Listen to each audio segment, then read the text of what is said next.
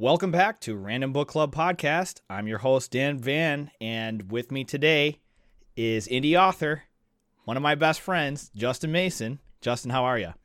Dan, I'm doing great. It's awesome to be back here for our second chapter breakdown and review episode here on Random Book Club Podcast. And again, Crimson Shadow, Book 1, The Sword of Bedwyr from R.A. Salvatore. Interesting read, fun fantasy book. And today we're going to start things off by discussing, we'll start with Chapter 2, and hopefully we're going to make it through Chapter 3 today as well. That's the goal, Chapter 2 and Chapter 3. So, sure, we're going to bust right into it. I'm going to bring up my my little rundown here. So it starts off, or is there anything in particular you want to bring up to begin with? Well, here's the thing. Let's talk about the title of Chapter 2, Two Nobles and Their Ladies. Yeah. So what is Salvatore doing here with these titles? He does a very good job of... I know this sounds so simplistic and so maybe just like, dude, everybody knows this.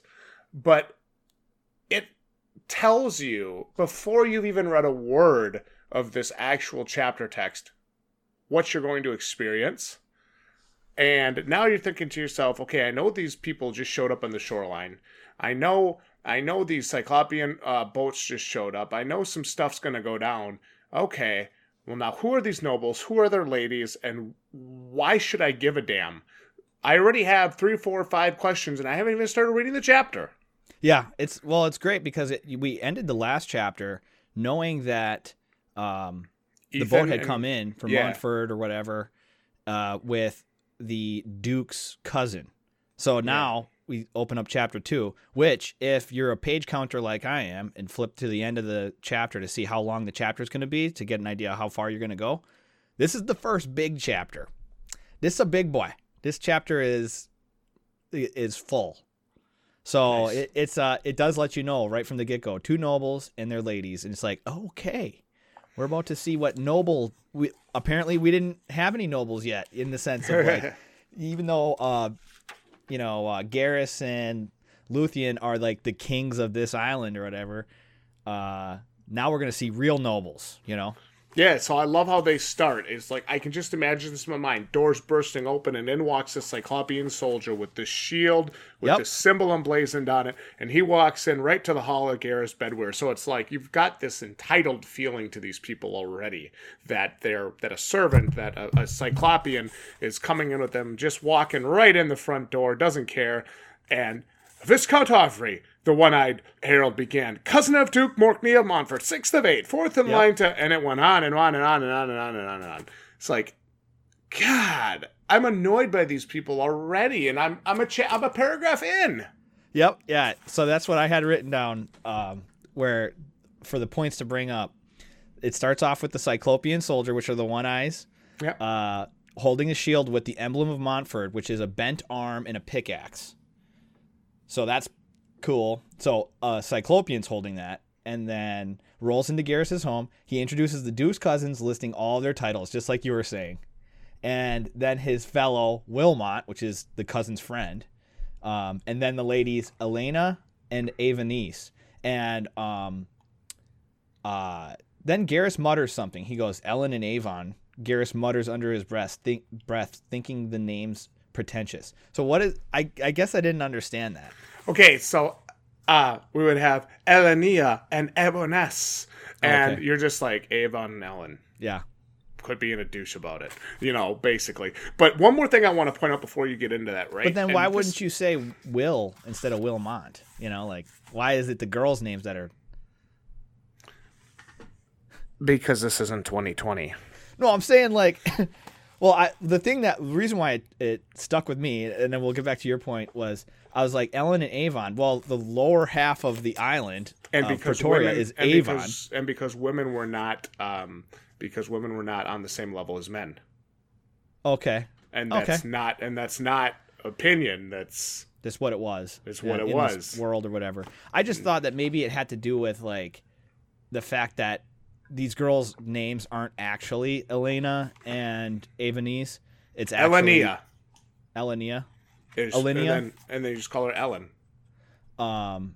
Yeah. So Evaness. I thought that they were maybe fake names after places in Pretoria. Nice. But nice. Yeah, I noticed that too.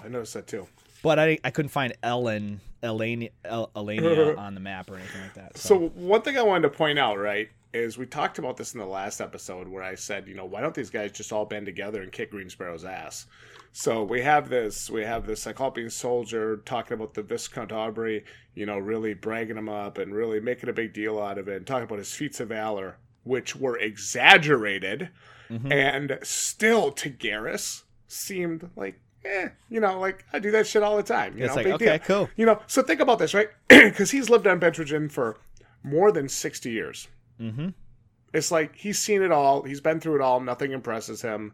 Okay, whoop-de-frickin' do your worst. He's seen ebbs. He's seen flows. Yeah, like it don't surprise him anymore. It's another lordling. And I like how Garrus is, though he has to play a certain part, and we've come to realize this in this book. He has to play a certain part. He has to act a certain way. Still under his breath and still in these like not asterisk, but these little what the heck is that called? Ellipses? Yeah. Ari Salvatore is still telling us, look, he's still not buying their shit. Yeah. Like he has to act you get back on way. Team Garrus again. Yeah. He's not buying what they're selling. Like he knows it's BS. So I love that about Garrus. So then that's when Garrus busts in and asks why they are here, but in a polite way. And Aubrey says, no, he's not going to tell them why they're there. But the girls chime in, obviously drunk, and about how they're on holiday, of course, is what they say. We're on holiday, of course. We're on holiday. Cruising to the Isles. Oh, God. It's like you have time to do that, but you don't have time to do any work. You don't have time to better your people. You don't have time to make more money. But you sure have time to go on holiday, drink wine, and act stupid. And they had just come in. They were on holiday, of course, and they had just come in from... Isle of Marvis. Map. Pull up the map. Dun, dun, dun. Oh, it's too small. Let's make it looks like it's just to the east of Isle Bedrogen. There it is. Yep. So here's Isle Bedrogen up in the upper northwest, northern part of Pretoria, and to the right of that, or to the east, is Isle Marvis. And pull that out of the way. Won't have that sticking in front of my face for 30 minutes. So they're talking about, right, how we were shown such a great time on the Isle of Marvis. Oh, right, they compared their treatment. Because the Isle of Marvis has a reputation, and you can even see where Garrus is, a little love for Bruce Durgis, because, he's a friend. And I like that. I like how Garrus is willing to give credit where it's due, and, show a more human side of himself. Like, hey, yeah, this guy and I are friends, and he is very gracious. Like, yeah, he's awesome. Yeah. So I'll explain that a little bit more in depth here. So they had just come from the Isle Marvis and began to compare the treatment that they received there from what they expect here in Bedrogen. Aubrey explains that he hates the dishes served on this island, and that they will be leaving as soon as possible because they are late for an audience with Morkney, the Duke of Montfort. Morkney is his name. They would have to bypass they would have bypassed the island entirely if Bruce Durgis, Earl of Marvis, said that, or Earl of Marvis's arena wasn't lacking, in Aubrey's words. So like he wasn't impressed with what was in the arena. So they're basically on this big cruise, this big trip, looking for some sport. They're getting shit-faced, drinking a bunch of wine, eating food, and yeah, the arena was kind of shit on the Isle of Marvis. I'm looking for a better, I'm looking for some action. I want it to be, sate my hunger for violence. That's basically what they're saying. Well, I like to imagine that Bruce Durgis, the Earl of Isle Marvis, is like Garrus. Okay, so like they're both old dogs, or they've known each other. They came up together, in the sense of like they kind of started running their things, and since they're close to each other, of course they're going to be trade partners. Of course their boats are going to be crossing each other in the Dorsal Sea and that kind of stuff. And I like to imagine that when Aubrey and his crew comes rolling in, he's like, oh, I gotta get Garrus. I gotta have them visit Garrus. Oh yes, my arena. I'm sorry, sir. I'm sorry, Aubrey, that my arena wasn't good, but Garrus's arena is just fantastic. You gotta go there. Like in the sense of like They're old friends, so they're like, okay, just so you know, yeah, we got issues with these little lordlings rolling through, but I'm gonna make you suffer too. I don't know. It just seemed cool that I forget exactly where it was, but he is an old friend of Garrus. Like it seemed like the dude's a good guy. Yeah, I like it. So then we see Aubrey and Evaness, Aubrey and Evaness. They're looking for They're looking for this fight. They're looking for some entertainment, and Garrus is thinking, hey, I could show these guys a fight and some entertainment, get them the hell out of here before lunch, and I don't have to serve them soup or lamb and listen to them bitch and cry about it. So get them out of here. Yeah, get them out. And I like that, right? There was a very dry tone, though detectable tone, of comedy here, and I really like that, and I think an astute reader picks it up very, very easily. Well, they blow it right in the beginning with, first of all, the girls are drunk, being like, "We're on holiday." They're woo girls, Yeah. And then I hate myself. And then the older, so they specifically kind of mentioned that one of them is older, and that's Evaness, and she's flirting with Garrus hard, and G-Man was just glad to get the visit over with before lunch, like you said. He's like, okay, yeah, we got an arena. We'll show you that right away. So Garrus sets off to make the arrangements as required, and finds Luthien and tells him to get back to the yard and prepare to show off. Because he had just finished. Yeah. Yep. Yeah. He was just toweling off, dude. Toweling that He's sweat running away off after his he towels abs. off. It's like a Baywatch scene, right? Yeah. Yep. So he tells him to set up 2 fights previous to his, with Cyclopeans in them, and then asks who would give you the best fight. Let me ask you something. Yep. Before we continue, there's a line I want to read. Who would give you the best fight? Garrus asked. Ethan, probably, Luthien replied without hesitation, but Garrus was already shaking his head. Can you imagine how much this book changes if Luthien fights Ethan? Big time, because someone had to die. Yeah. I mean, what? Oh, wait, no, we've all read it. Yeah, this is the book club. We've read this already. Okay, So, dude, yeah.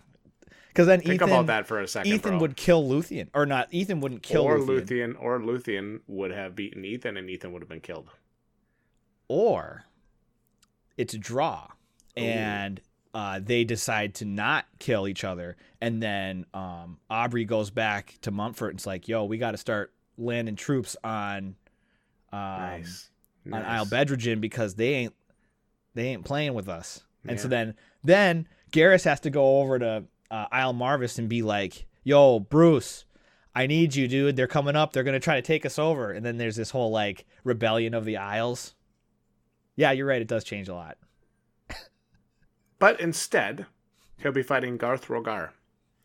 A Hugoth. Garth Rogar, man. Party on, dude. A Hugoth, if I'm correct. He is a Hugoth, which is the barbarian peoples. The barbarians, yeah. So, but they're friends. Luthien and him are friends, but they have kind of that competitive spirit amongst each other. Yes. It's really cool. When you would go to rebound the basketball in middle school, and I would slap it out of the way and say, man, I'll mess you up so bad I'll make your head spin. And then I walk away and I'm like... Yeah. I guess I'm not playing basketball. I guess I'm not being friends. I learned how to play basketball. I guess I'm not being friends with that douche. So what I have written here is Garrett sets off to make the arrangements. Okay, so who would give you the best fight? Luthien honestly states that Ethan would, which is awesome. G-Man don't want that because Ethan wouldn't and doesn't fight in the arena anymore. He probably kicks too much ass. So Luthien volunteers his brother from a barbarian mother. I don't know what I was thinking when I wrote this. Basically one of his best friends. Garth Rogar. Party on, man. Luthien runs off, eager to please. He's excited to do this. So cut to the tunnels that lead into the arena. But wait now. There's a well, no, you're probably right to bring us there. But I want to say this. There is a feeling here, right? There is a whole feeling of calmness. Mm-hmm. Comedy. Yep, little lighthearted. Joking. And when they get into these tunnels, when they get into this prep area with Garth Rogar and Luthien, it's back and forth.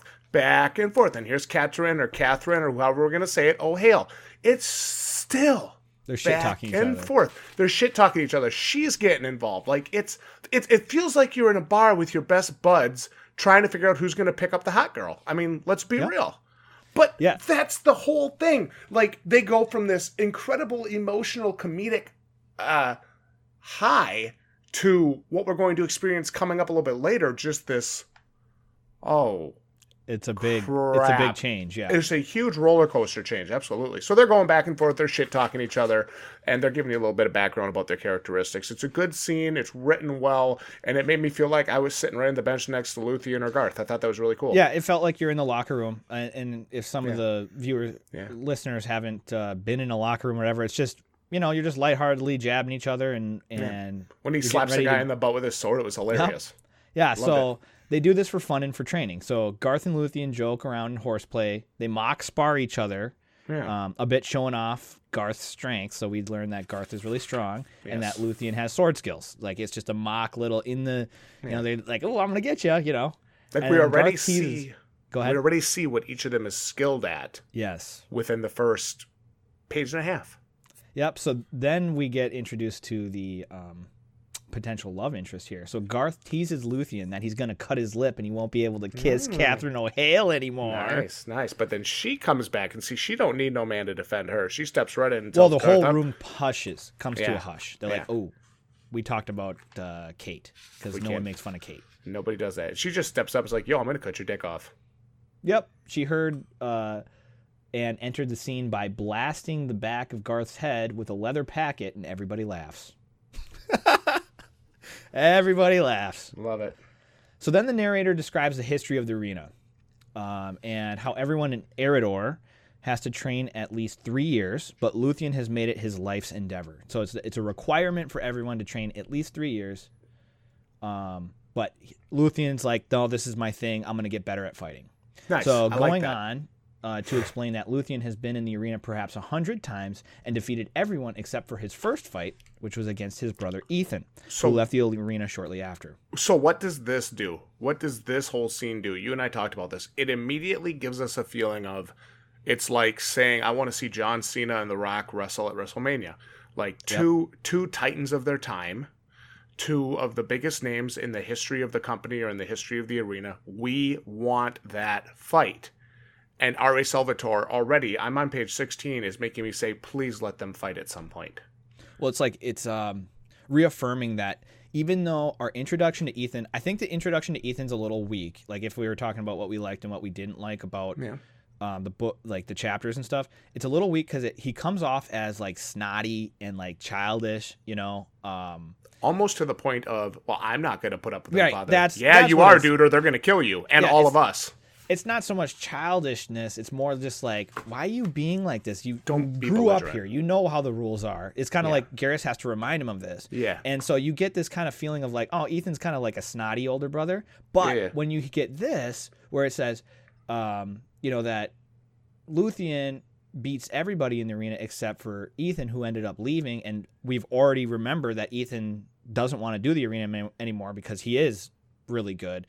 It reaffirms for you that, okay, Ethan is actually kind of badass, and right now he's just going through some stuff mentally of like trying to sort out where they are in the kingdom. Like, do we really want to bow down to this Green Sparrow guy, or like, why do we have to do this kind of thing? So it's less. It kind of gives a couple points to Ethan if you were not on Team Ethan yet, So let's see here. So going on to explain that Luthien has won 100 times, defeated everyone except for Ethan, who left shortly after that.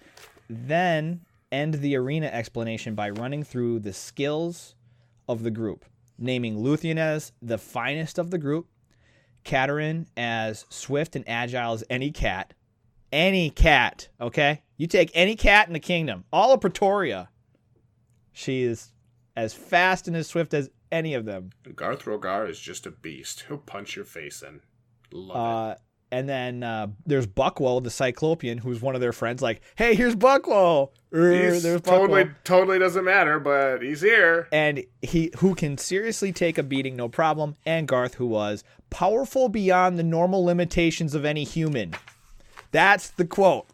Powerful beyond the normal limitations of any human. And he's 17 years old. Hell yeah. So it's like, For me, I was like they call him like a powerful man. He's powerful beyond any normal limitations of any human, but he's 17. Like, so what would 20-year-old Garth Rogar be like? Freaking beast. Well, the thing that the reason why I bring it up is because if he's powerful beyond the normal limitations of any human, what this is actually saying is that barbarians are powerful beyond the normal limitations of any human, not just that him in particular. Because if that was the case, then he's like, some demigod or something like that. But really, it's explaining the Hugoth people that, yeah, they're human, but they beefy. Really, what it is it's absolutely genius writing. Yeah, it's very good. It lets you know exactly what's up, whether you like it or not. Like, when I first read it, I'm like, he's a 17-year-old who's that powerful. Like, what about his dad? What about his mom? But then it kind of kicks in and goes, oh, it's like the whole people. And even if I got it wrong, which on the first reading I did, where I thought it was just him who's this powerful guy, I was excited to see where this is going. I wanted to see, I want to see Garth and Luthien go on their adventures. I want to see Garth and Ethan throw down. That could have been cool as hell. That would be cool too. Yeah, maybe Garth beats Luthien, just kind of edges him out, and then he has to fight could have been cool. Ethan, whatever. So let's talk about let's just talk about the scene leading up to the actual fight. Yep. We got the ladies, we got the Earl, we got all these other people. And the ladies are just insufferable. Oh my God, boy. Cyclopeans. I want some sweating man flesh. Like, yes. Here's the thing, dude. I'm trying to read this as though I'm like a coastie. I would like some sweating man flesh. Oh my God. Like, I'm trying to read it like that because it's freaking hilarious how badly you just want to turn and punch them right in the mouth. Please, Garrus, hit them. So now... For the fights, in round one, the two Cyclopeans are beating each other up with light clubs, and Garrus leads the four visitors, Aubrey, Willman, and the two hussies, Avanese. How are you saying it? I thought it was Avaness, but Avaness, whatever. It doesn't matter. And Elena. Yeah, whatever, it don't matter. I'm just going to go. To the seats of honor in the front of the balcony, opposite to the tunnels that are opening into the arena. So where all the horseplay and all the little jokes about Catherine O'Hale are going on, the opposite of that, that's where Garrus is leading in these guests. So Garrus sits in the middle of the girls in a sandwich between, Garrus sits in the middle and gets sandwiched in between the two girls. Garrus is very uncomfortable and made more so by Aubrey's 3 Cyclopean guards that came with them, noting that one of them is carrying a crossbow, which is odd because Cyclopeans are notorious for having bad aim due to their one eye. So so it's not just these insufferable girls and Aubrey and his bro Willman, but now Garrus is sitting in between these two girls and they're going back and forth. Exactly what you're saying. They want to see fighting with some dudes. And then there's he's uncomfortable because he brought his Cyclopean guards. Okay. And one of them's wielding a crossbow. I guess, sure, dude. I guess if you want to, you can have that with you, but. So they get the Cyclopeans out of there, and they bring out Catherine O'Hale, and they're going to bring somebody else out, and immediately these two girls start whining at him like, "No, I don't want to watch. I don't want some chick fights." I'm not at round 2 yet. Oh, well, get to round 2, bro. Okay. It's the best part. Not a lot of... So, to more scene setting there. Not a lot of Islanders were in attendance due to the short notice of the event.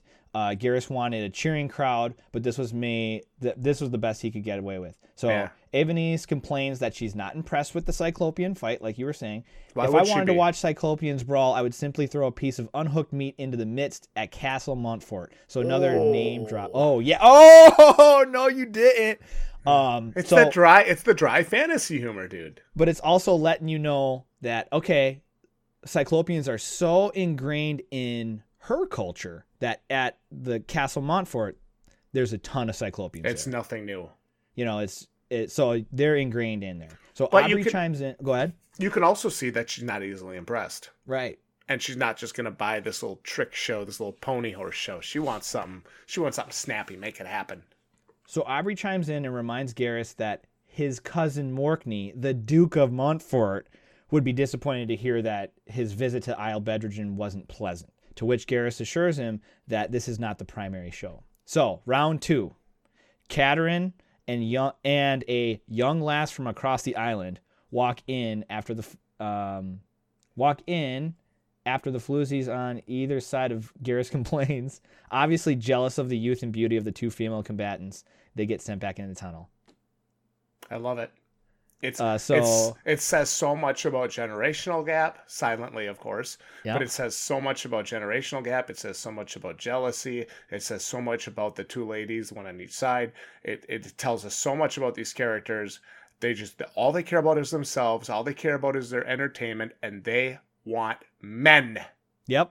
Get these Cyclopeans out of here. Get these freaking hoe bags out of here. I want a sweaty dude dripping down his rippled chest, and I want to slather him with my tongue all night long. That's what she's thinking. It's going to require a towel. Luckily, Luthien has several. Yes, luckily he's been toweling off. So Ethan was peeking around the corner from nearby. He was nearby. He wasn't in the booth. He was just kind of peeking through. He's got a vantage point of the arena, but he also has a vantage point of the guests. Now I know this is going way too in depth, but this tells me a lot about Ethan. He's positioning himself. He's not just there to just peek around the corner. He's there to make sure he's got an eye on everything. But he doesn't let anyone know he's there. He's not being sneaky. He's just not letting anyone know he is present. He's just not walking up to his dad and saying, "Hey, Dad, how are you?" "Hey, Dad, where's the popcorn?" It's not happening. So he's pissed off at the sight of the guests and how cowed his dad is, submitting through intimidation. So here they come, Garth Rogar and Luthien, and the Round ladies, 3. And the ladies are drippy wet. The main event. Luthien and Garth walk out into the coos and catcalls from the two women.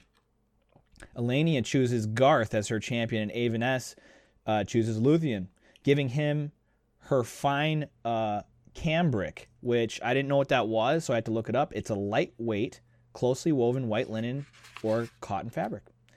So gave Luthien her cambric handkerchief. The girls get very competitive with who is going to win. Yep. So, okay. This is our introduction to Bob's writing style when it comes to fights. And we can actually skip that whole fight scene. And really? Just go right to the end. Yeah, you don't have to discuss it. It's not important. Okay, well, let me tell you. Really? It was a joke, bro. Oh, okay. I wrote the whole fight log. Jesus. We don't have to go over it if you don't want to. Well, we should. Okay, so here's the fight we don't have to go through every pirouette and dodge and slice and stab. Or do you want to? You do. Go ahead. You know what? Listen. We don't have to. We're doing it. We'll go over the first, 15 hits. Okay? Hey, just do the whole thing. Whatever. Okay, so here's the fight log. These fights are it's official. Dense. Here on the Random Book Podcast, Dan is going to do the entire fight for us. Go. Okay, this is the only fight I'm going to do for you guys because every fight in this book is like this. They're all very well written. I would encourage everyone, if you in your fantasy books you lack a little bit of realisticness in your fights and stuff. This dude knows how to fight. He knows how to write how to fight. It's really good. So I've been taking notes, bro. Here we go. I've been taking notes. This is the fight that happens between Luthien and Garth. Let's hear about it, man. I loved it. It was a great scene. First hit from Garth with his spear to Luthien's hip for a stinging nip. Luthien swipes at Garth's leg with his sword and misses, and Garth jumps back. Luthien pushes forward, snapping his sword back and forth. Garth blocks a knee strike with a downward thrust of the spear, creating an opening on himself. Luthien uses the opening to shield slam Garth's chest and face for a first hit against the barbarian, causing a broken nose on Garth. Look at that. One hit. One hit. Broken nose. Shield bash. You can see these guys don't hold back. No. This is training, but this is the arena on frickin' Bedridgen. This is the arena of Bedridgen. This is what Bruce O'Connell or whatever from the other island was like, yeah, you got to go see those boys up in Bedridgen. You got to go see them beat the shit out of each other, bro. So, bloody nose and one side of his mouth. And that's just the first half page of the fight. Literally. Garth howls while charging at Luthien, who turns the spear out wide and scores another hit with his shield for a glancing blow against Garth's chest. Garth counters with an arm hook to Luthien's body and dives his knee into Luthien's thigh, causing Luthien to stumble. Garth goes for a finisher, but Luthien swipes out quickly and nicks Garth's knee, stopping his charge short. They square up and rush each other, crossing spear and sword, parrying and countering sword and with sword and fist. The two being well balanced and well matched. Garrus at this point swells with pride at his son's skill. He's sitting in the bleachers, but he actually takes a moment for himself and is like, "Man, Luthien, you're so good, dude. Man, good I haven't job, watched man. my kid fight in years. Yep, and this he's is actually just a freaking enjoyable. beast. Like, he's great." So Garth starts again with his spear, a spear thrust fake out, and Luthien parries out, only to have his sword disarmed by the upward pull of Garth's spear.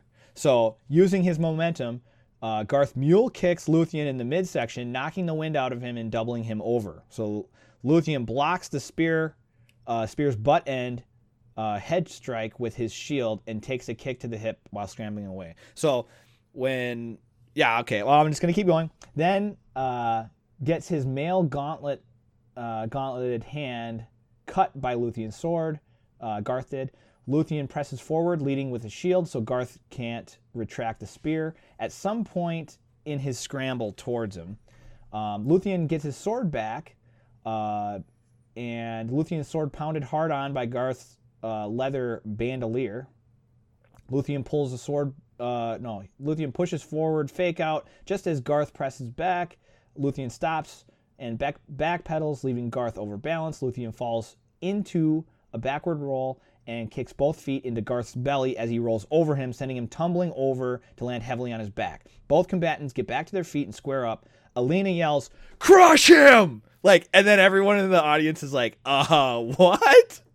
It silences the whole small crowd. Yeah, but we're all, and we're reading this like, dude, this is really great fight, right? Yeah, but it's a little too intense, Alina. And here's this is girl. A fight. Here's this girl. Crush him! Cut his freaking head off! Yep. And I'm like, Jesus, lady, calm down. So it's a little too intense for the irregular arena goers, but Garth's spear thrust feints, pulling the spear up short to whip the butt end into Luthien's shield. Luthien counters with a straight cut, but misses being just out of range. Garth full spear thrust over Luthien's shield and scores a hit on Luthien's helmet. Then Garth quickly whips the butt end around again, and getting a solid hit on Luthien's shield and back. Luthien hooks shield under Garth's armpit, lifting him off balance, and Garth catches Luthien's sword arm, which was swinging down at him. Luthien heaves his arm and legs out wide to send Garth's spear flying off as he falls heavily to the ground. Garth gets up and charge punches Luthien's blocking shield, which breaks the strap and drops the shield to the ground. Think about that for a second. That's a pretty heavy punch. I mean, dude, if you punched a solid shield, you would hurt. It would hurt. But obviously, the Hugoths have a little bit of rage in them. They got a little fire. A little something special. I would say that they're more powerful than any normal human. Dan, I get your dry humor. The viewers may not, but I do. Luthien ducks from a second punch, then leaps back from a third, then swings broken shield at Garth to keep him back. Garth dodges the first sword thrust, then Garth spins into Luthien's left dodging and second sword thrust. Luthien snaps a punch with his own free left hand into Garth's already broken nose. Garth feigns a smile and asks Luthien if he will yield. So he gets punched, and then he kind of goes, "Are you going to yield yet? Or are we going to have to take this seriously?" And it's like, what? We gotta kick your ass, bro. It's like, yo, you weren't serious until now. Okay. This is not my final form. This is not even my final form, bruv. You broke my nose? That's it? Baby stuff. Okay, Garth charges Luthien, who's Ma broke my nose when I was 2. Yeah, this is... I broke my nose for breakfast, bro. Okay? Oh, no. So at the last second, he tosses his sword into the air. Luthien. Garth is right up into his face, and I see Garth going like this, stopping and going he flinches. Yeah. Allowing Luthien a right-left punch combination with momentum. Luthien then catches his sword in his hand and moves it into position in Garth's neck to force a yield. But Garth caught the tip and forced it out wide, then clamped his hand onto Luthien's forearm. Alenia at this point yells, "Rip his arm off!" Meanwhile, you and I are reading this like, what? It's a good fight. I'm enjoying it, but this I is would not want either of them to actually get hurt. Rip his arm off! I would not want either. It's like the person at the WWE wrestling shows, kill him! I'm like, no, don't kill him! Okay, so then they move into a clinch, which is when you're grappling. Like a grapple, yeah. Both together. And Luthien breaks Garth's grip on his swordless arm. The combatants exchange punches, so they're just gripping each other going boom, boom. They're just wailing at each other at this point. Yeah, it's good. Luthien gets 3 free punches on Garth, and Garth clamps his hand under Luthien's crotch and lifts him over his head. Luthien headbutts Garth, and then Garth tosses Luthien 10 feet. 10 feet. That's a long throw, bro. Hey, man, I trust Garth just about as far as he can toss Luthien, which is a pretty long way. Turns out, 10 feet. 10 feet. That's a lot. Good comedy here on Random Book Club podcast. So Luthien feints a strike with his sword and punch to keep head spinning Garth off balance. Okay, wait. So yeah, he made his head spin. Yeah, I wrote that in there. And Luthien falls to the ground and performs a textbook leg sweep that sends Garth to his back, knocking the wind out of him. Luthien rushes Garth and plants a foot on his chest and positions his sword on top of Garth's nose to mark the end of the fight and the victory for Luthien. Holy crap, dude. That was like a 5-page fight. It was insane.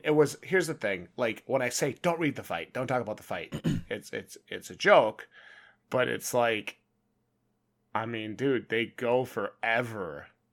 Yeah, I was really into this scene. It was cool, but I was also like, okay, they fight each other. They're not going to kill each other. Right? We know they're good guys. Nothing's going to happen. So, and then something happens.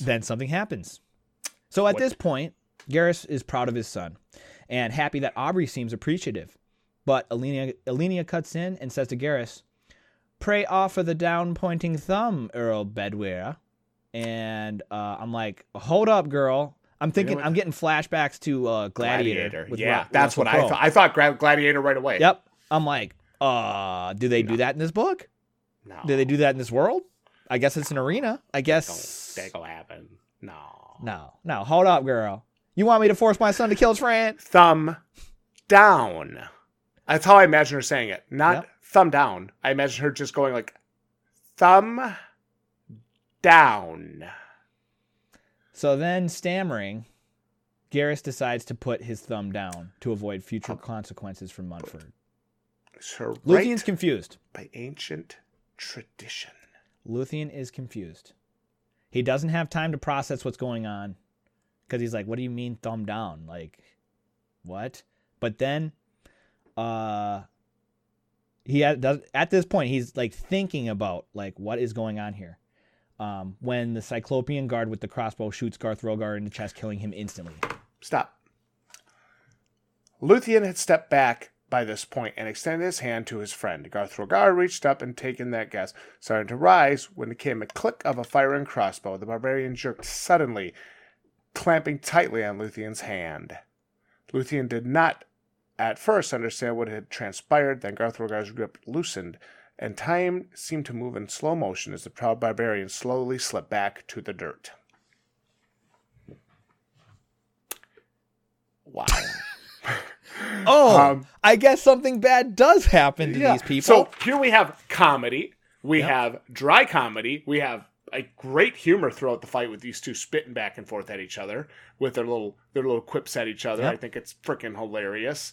And you have these two girls getting at each other all catty, like, I want him to win. And I'm like, okay, well, this is really cute. And then he's dead. Yep. End of chapter. You're welcome. It's like a major bummer. So I wrote this down. I wrote in a parentheses here. This is a bummer because all through that fight, I was falling in love with Garth's character, imagining how his fighting style would mesh with Luthien's, what adventures they could have, etc. Yeah. But nope, he's dead. So it's like... Gone. He wasn't in for very long, but you already got a sense of his character, his honor, his camaraderie. You were like excited to read more about this character, Garth, and now he's freaking dead. And that's the end of the chapter. So what did you think of the chapter? I ended my night of reading on that chapter. Oh, did you? I couldn't. Yeah, I did. Couldn't. I was going to end it because it was so freaking long. And I read the title of the next one, Farewell, My Brother, and I was like, oh. Yeah. Yeah, it's like the end of Dragon Ball Z when they're like, will Krillin survive the next episode? And the next episode is called Krillin Died, you know? So, like... Jesus. You know what I'm saying? So, it's kind of one of those where it's like, oh, this is actually real. Because what I was hoping, I was like, man, maybe they'll get a healer on him or bring him to the doctor or something. That's not going to happen. So, I got some things I want to go over that went through this chapter. So, I got some questions for Bob. So, Bob, why do you do these things to us? Bob, question for you. Hey, quick one for you, Bob. Question, Bob? Yeah. Dan and Justin from RVC Podcast. Yeah, you know us. Yeah. When Alenia and Avanice are introduced as the ladies of Wilman and Aubrey, Garrus utters Ellen and Avon, and we talked about this, so I think it makes more sense now, but they're being in reference to pretension. So does Garrus already know them and has known them as Ellen and Avon, or is the pretentiousness because Avon is the name of the land to the south of the Iron Cross, and by naming yourself after the land makes you look bad in this world? You will call me by my full name, Avaness. Avon is not good enough. It's like when you call somebody Mark, and they're like, it's Dr. Mark. I'm like, no, you're an asshole, and we're not talking anymore. Yeah. No, that's right. I like that. Hey, Mark, it's Dr. Mark. Somebody did that to my friend Paul when we were in high school. He walked up to him, he shook his hand, and he's like, it's really nice to meet you, Bob. And he's like, it's Doctor. I'm like, dude, I would have punched him in the mouth right there. Wow. To some high school kid. I'm like, dude, don't talk down to him. He's the future. Weird. And it turns out he's a doctor now, so yeah. I guess that had an impact. I guess it worked. So I was just wondering, like, what the deal was with that. I think it's more along the line, like, you understand Bob's writing better than I do. I read it and I'm like, what does that mean? Does that, like, have something to do with the map? And you're just like, no, it's just Ellen and Avon, like, shortened names. It's pretentious to make it long. Just acting like you call me by my full royal name or piss off. Okay, so here's my next question. Garth Rogar gets killed by the Cyclopean guard with the crossbow right after he loses to Luthien in the arena.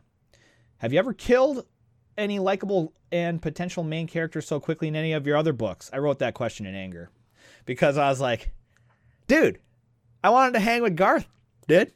Have you ever done that in any other books? Because I want to read those. Because that's a pretty, I mean, this is the first time I've read a book where someone dies right away. So let's discuss this as a writing tool. That actually matters. That feels like it actually is going to matter. Yeah. Let's discuss this as a writing tool, right? So when you start writing a book, you have to have something that makes the reader say, I got to read the rest of this. Writing tools with Justin Mason, indie author, here it goes. It's a writing tool. It really is. And it doesn't matter really how you do it, but a really good way to make readers hate somebody is to have a bad guy or group of bad guys kill somebody that the reader likes. You know, and you know, it works, and it makes you say, what is going to happen now? Is Luthien going to want to go for revenge? How is this going to affect the rest of the story? How is this going to affect Luthien going forward? How will this affect his relationship with his father? So we already have a bunch of questions just from this one action. Yes. Yeah. Because Garrus did put the thumb down. And at that point, I'm like, but Luthien doesn't know it was at the behest of the others. Right. And it was like, couldn't you have made... I mean, he did go back and forth with them saying, no, you know, this is my... I don't think he said my son's friend, but he was like, no, it's not needed. You know, like, we don't need to do this. But it just makes me... That's when I jumped off the Garrus, the G-Man train. I was like, sorry. You can not see a fan anymore. That even... So Garrus is hesitant. So you can see that Garrus and the people in Isle Bedrogen value life. And you can see that Avoness and Linnea and these other people, they value entertainment. They value what they want. Backing up the claims of pretentiousness. Mm-hmm. It is absolutely genius writing and structure. And I mean, I learned so much from these first, the prologue, chapter 1 and chapter 2, I learned so much from these first 3 chapters. I already see it reflecting in my own writing, the way I structure characters and the way I have them interact with each other. That's awesome. It's freaking mind-boggling.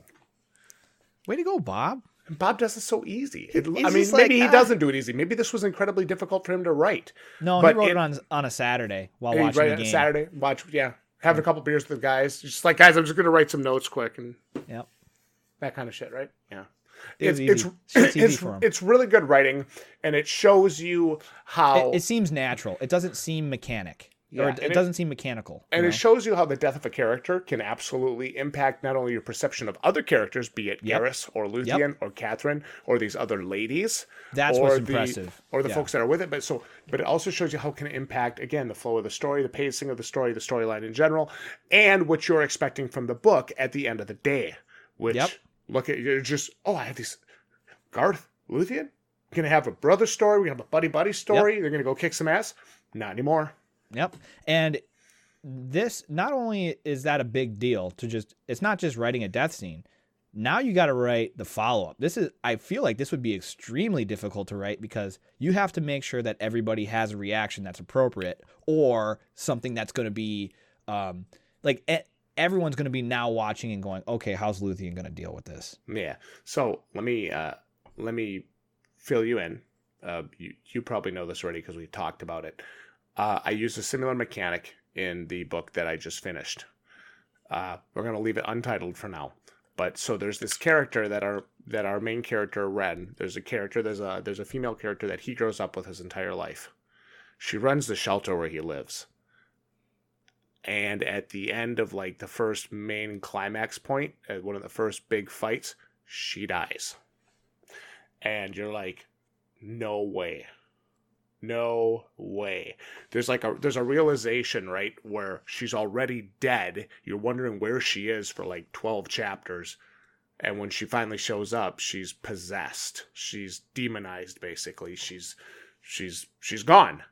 And Ren can't handle it. He doesn't know how to accept it. And when he finally does, he just goes into this maniacal rage and kills everything.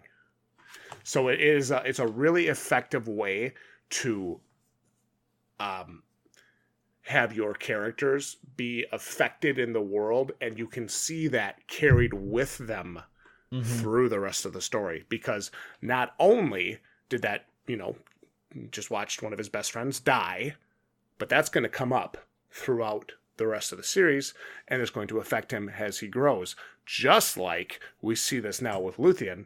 Garth Rogar's dead. That was one of his best friends, one of his closest comrades. Fought in the arena with him how many times? Yep. Not hundreds, but now those days are over. Close. Now those days are over. Yeah, and it makes you want to, even though this was the biggest chapter so far, I know it's only chapter 2, but it's actually it's a thick boy. It makes you want to go to the next chapter because you want to see the reaction, because you're wondering at this point, is this just another fantasy book? Or is this something a little bit more? Do they actually have some consequences for their actions? This isn't just chopping off 100 orcs' heads. This is actually going to have some repercussions. And I like how he did it. Okay, so places of note. Map. Get that map. Here we are. Okay, so first, Isle Marvis, east of the Isle Bedrogen. None in the Northland can throw a banquet like the Earl of Marvis, Bruce Durgis. They have great wines, too. Has shitty warriors in their arena, according to Aubrey. So that's Isle Marvis. Okay, Isle Bedrogen.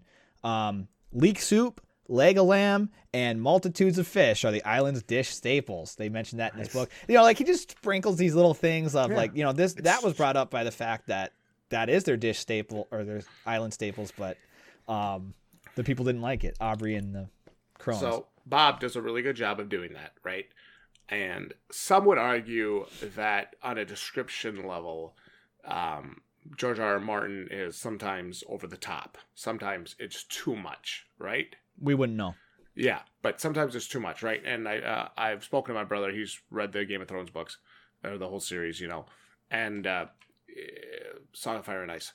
And he says it's like sometimes it just goes on and on and on and on and on about every Tom, Dick, and Harry, about every freaking thing.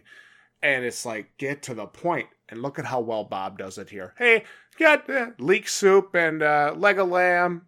It's one of their main staples. And then we see little quips and little jokes back and forth. Aubrey and the other one, they shit on it. They're like, oh, leek soup. Almost like they're talking back to the narrator sometimes, which is really funny. I find that funny. I don't know. The next place of note, Montfort, formerly known as Cair McDonald. It's north of the Iron Cross. Hell yeah, cuz. Right there. So here's Isle Bedrogen, and here's Montfort. That's exactly where they're going to be going. So Duke Morkney runs the mining operation there in Castle Montfort. So that's what we were talking about when I believe it was Avenese said, if I wanted to see Cyclopeans fight, I'd do something, blah, blah, blah, Castle Montfort. Like, that's where it's almost like HQ. Yeah. Okay. Then we got brought up the Dorsal Sea again. Bandits sometimes cause shipwrecks. Monsters sometimes come out of the water. So they're talking about in regards to, the shipping lanes or the fishermen, that kind of thing. Yeah, for real. Hale, which is the north. I liked this, when we were talking about where people come from. Cadarin O'Hale comes from Hale, which is on the northern west tip of Isle Bedrogen. Yep. And right above it's Dunvarna. on the far side of Dunvarna, opposite of Bedrogen. Hardy fishermen who brave the more dangerous waters of the Avon Sea. So there is now officially a difference between Avon Sea and Dorsal Sea. Yeah. And the Avon Sea is just a little bit rougher. It's more of an open area or whatever. And that's where Cadarin comes from. It's like, which is pretty cool. If you thought the Dorsal Sea was messed up, well, get ready for the Avon Sea where the sharks eat each other for fun. Yeah. Welcome to your coastal paradise. They break each other's noses for breakfast. Right? Okay. And make your head spin, bro. Word. All right, then the arenas of Bedrogen. Fighting is an ancient and necessary tradition on Bedrogen and all of Eredor, northern mainland. 3 years. Why they're so strong. Yep, and that's why they stopped. What was that place called? Gascony in their tracks. They stopped them. So 3 years of training were required. Most stayed for 4 years. They train with real weapons that are blunted to help cut down on deaths. Go ahead. I'm sorry. I like the real weapons aspect, and the blunting is fine, but I like the real weapons aspect because now you have these people that are growing up doing this fighting with real weight. It's like, dude, if you fight with a wooden sword and I hand you a real long sword, it's so different. You won't even know how to wield that weapon. My wrist will be freaking sore after the first minute. Yeah, and you won't even know how to wield that weapon. Now, if you grew up fighting with the real thing, dude, bro, you're gonna mess somebody up when you get a sharp weapon. Holy crap! The people deem fighting in the arenas worth the potential cost of accidental loss of life. Few times in a decade, it happens. Because so not that often. It's not that often. So because of the importance in being prepared for fighting for real. Fights are for sport and training alone, no intentional killing. So that's why this is such a big deal when there is someone just going, So, again, it continues the pretentious theme from the others that have come in to Isle Bedrogen. And it keeps hammering home this point, right? Like, oh, you have your rules, but because of ancient traditions, and I'm the ruler, thumb down. Yeah, I'm going to press this button and see if you go along with it. Yeah, but let's see how they react. It again, genius freaking writing. I love it. I think it's enjoyable writing, It is. It's fun to read. Yeah. There hasn't been a point, it seems realistic. Yes. There hasn't been really a point so far that I've been reading where I've been like, this sucks. Like I've been enjoying it. I know you don't like the politics. Oh, I hate it. I absolutely hate it. And then they kill my boy, my bro. I'm just this is now you gotta know. Lame. You know what I mean? I'm like, I already invested myself in a character in your freaking book, and now you killed him. Yep. I'm shaking my desk here, but it's great writing. I kept going, and I'm glad I did. So, special people of note. Viscount Aubrey, the Duke's cousin. Minutes worth of titles. Meticulously groomed. Salty-haired man in his 40s. Exaggerated. Yes. Wears a sword and a dirk. Hates leek soup. Hey, man, that's important, dude. Yeah. Hey, you want to get him back? Hey, feed him some leek soup. Send Aubrey some leek soup tonight. I heard he's not a fan. Okay, Baron Willman, Aubrey's fellow, friend. Not as many titles. He's foppish, which I don't know what that means, so I looked it up. Concerned with his clothes and appearance in an excessive way. And a swaggering 25-year-old who also wears a sword and dirk. Hey, reminds me of somebody I know. I don't know who you're referring to. Me. Oh, yeah. Yeah, Totally I'll be Garrus. Right. Okay, no, I won't. I don't like him at this point. Okay, Alenia, female escort. Both ladies have too much makeup on and perfume to hide their natural age. Nice. Evan S. is also a female escort, probably 50 years old, and a drunkard. You know, it was written as if they're escorts. I don't know if they are, but it seemed that way. They feel like hoe bags. Okay. So then Garrus was now mentioned an actual time, like age. He's older than 60 because lived in the tough land of Bedrogen for more than 60 years, which you brought up in the beginning. And that's why he's not impressed by all these glitzy, glamoury titles. He could care less. Yeah. He's got gray hair, but he's still built like a brick house, like. So when they're going off on all these titles, he's like, and he threw away his own trash, and he had one of his men kill the boar. Yeah, and he's like, my God. And who bed his woman, and Garrus is just like, oh, Christ, I did that with one arm. And then, okay, so then we got Bruce Sturgis. Hey, this guy's my unsung hero. I want him to show up at some point because I love Bruce. From just that little play in my head of like Bruce knowing that Garrus was going to have to deal with these jerks. So Earl of Marvis, dear friend, he's a dear friend to Garrus and common sufferer in the dark times of the Wizard King's rule is how it's worded. So common sufferer, like this is when they go for coffee before harvest season, and they're meeting up and they're talking about what's going to be harvested this year. We doing soybeans? What are we doing? You know what I mean? Yeah, what are we doing, dog? We doing leek soup again? Like a lamb, my lamb stock is down, bro. He's a common sufferer in the dark times. Here's how I took that. So for the past right? 20 years, they kind of probably got together more. I took that and I said, so that's like when you're at work and nobody wants to freaking be there, but your one buddy is like suffering. He's got to go through something. Yeah. And then the boss walks back and he's like, hey, Dan hasn't been helping me at all. And come on, I'm trying to get this done. And then the boss looks at Dan and he's like, Dan, help him out. And you're like, you ass. That's what that basically reminds me of. It was hilarious. Very well done. And funny as hell. Kept the funny theme going right up until oh, he's dead. Don't remind me. Okay, so then Ethan's mentioned again in this chapter, just the fact that he doesn't fight in the arena anymore. Garth Rogar, Hugoth, barbarian warrior, a giant of a man, a full foot taller than Luthien at 17 years old. Now, this is Luthien tall boy. Remember for last episode? 6'3", 6'4". Freaking skyscraper. Now this guy's a full foot taller, so he's 7'3", 7'4". And then I wrote 17 years old. A man, huh? Garth is the only warrior not born in Bedrogen. He floated in with some flotsam, which is the wreckage of a ship, 4 years ago when he was just 13 years old, probably caused by the monsters and bandits of the Dorsal. Nice. And he's noble by nature. I like it. Which is the name of Garth's next mixtape coming out, Noble by Nature. Coming out never, because he's dead. Catherine O'Hale. Fiery redhead. Luthien's main squeeze. From the far side of Bedrogen in Hale, raised by tough fishermen. Fiery red-haired young woman. She's swole, so she's got muscled arms. She's described...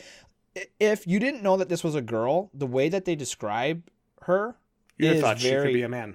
Could have been a man. Like, I'm not saying in a bad way. I'm saying, no, that we're getting descriptions that are true. We're not getting descriptions that are fluffed up. I should say, you know? So she's got muscled arms, and she's fast and agile as any cat, of course. We got Buckwo.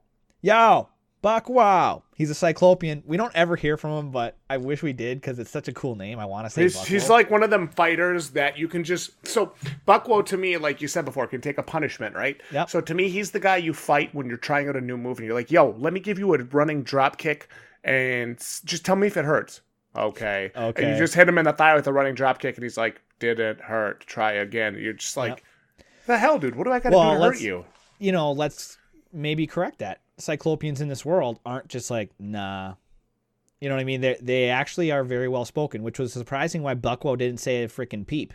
So maybe he's one of the, I don't know. I could actually see Buckwo going, actually, the place you kicked me, the nerves aren't quite taut there. You should have kicked me a little bit higher. That would do more damage. Try again, young bedwear. And I'm just like, Buckwo, stop being a 9 Cyclopean. A 9-year-old Cyclopean girl could hit harder than that, Luthien. So then Luthien... We just keep adding all this lore to Bob's world. He's going to come on and be like, guys, stop changing the world. I'm not J.K. Rowling. Stop it. You're so observant. Okay, so Luthien is mentioned again, loves training in the arena, making it his life's work to master it. His girlfriend, Catherine O'Hale, true warrior, complete fighter, determined to make his family, especially his father, proud. Lost his first fight in the arena. Ethan, who he wishes he could compare his growing skills to again. Aubrey's crossbow-wielding guard is a special person. Unusual weapon for his kind. The crossbow was fitted with a device that had an opposing and angled mirrors attached to it. To the central shaft. It mentioned and noted it was mentally noted by Garrus about that seemed, that's like a scope or a sight. It was mentally noted by Garrus that he seemed comfortable with his weapon. It's a sun-powered red dot sight. Excuse me. Get it right or I will shoot you. Digital scope. Digital red dot. What I liked about that, just the reason why I brought it up was because first of all, it's unusual for a Cyclopean to have a crossbow, so it already sticks him out. But now, it's noted by Garrus that he seems comfortable with the weapon, telling you more about Garrus. This guy's seen fights. This guy, he's perceptive. He can tell. He can look at you and size you up. He shakes your hand. He's like, "Oh, okay, I got you." You know. I know you'd punch me in the face if I pissed you off already. I love it. Injury report. Perceptive. We got an injury report. First injuries of the book happened this chapter. What do we got, Doug? Luthien and Garth. Luthien's is half as much as Garth. Garth got a lot of injuries. You could say it led to his death. Okay, so Luthien. So imagine this is Luthien at the end of the fight. This is Garth at the end of the fight. This is what happened through that fight. This is the tale of the tape. Stinging nick on the hip from Garth's spear caused a bloody hip. So he's got, imagine your hip is cut. Okay, This is with your friend. His thigh gets kneed by Garth, so now you got a little bit of freaking bruise. Midsection kick by Garth, you know. Gut. And it causes your wind to get blown out. It causes your wind to get blown out, and you're doubled over, and just freaking, you know, you any one of these things on their own sucks. But this is what he gets. Takes a kick to the hip, spear thrust to the helmet, spear butt end to the back and shield arm, which goes numb from Garth's punch, and exchanged punches. So he's like freaking bruised up, and you know what I mean? Just imagine that. He's beat to shit. Okay. Meanwhile, Garth Rogar's got a broken nose and a new hole. Oops. Yeah. Oof, he does. Garth, he gets a shield bash to the chest and face, gets a broken nose, and he's bloody on one side of his mouth. He gets hit again with Luthien's shield, but only glancing blows. Takes swiping nick to his knee, so that's bleeding. Takes a sword. Have you ever bled from your knees? It bleeds a lot. Yeah, it doesn't stop. It's Those weird. They're stretch points. They don't stop. It's okay. So it takes a sword cut to the left or to his lead hand, and it's very painful, but nothing's broken. Chest pound from sword against leather bandolier.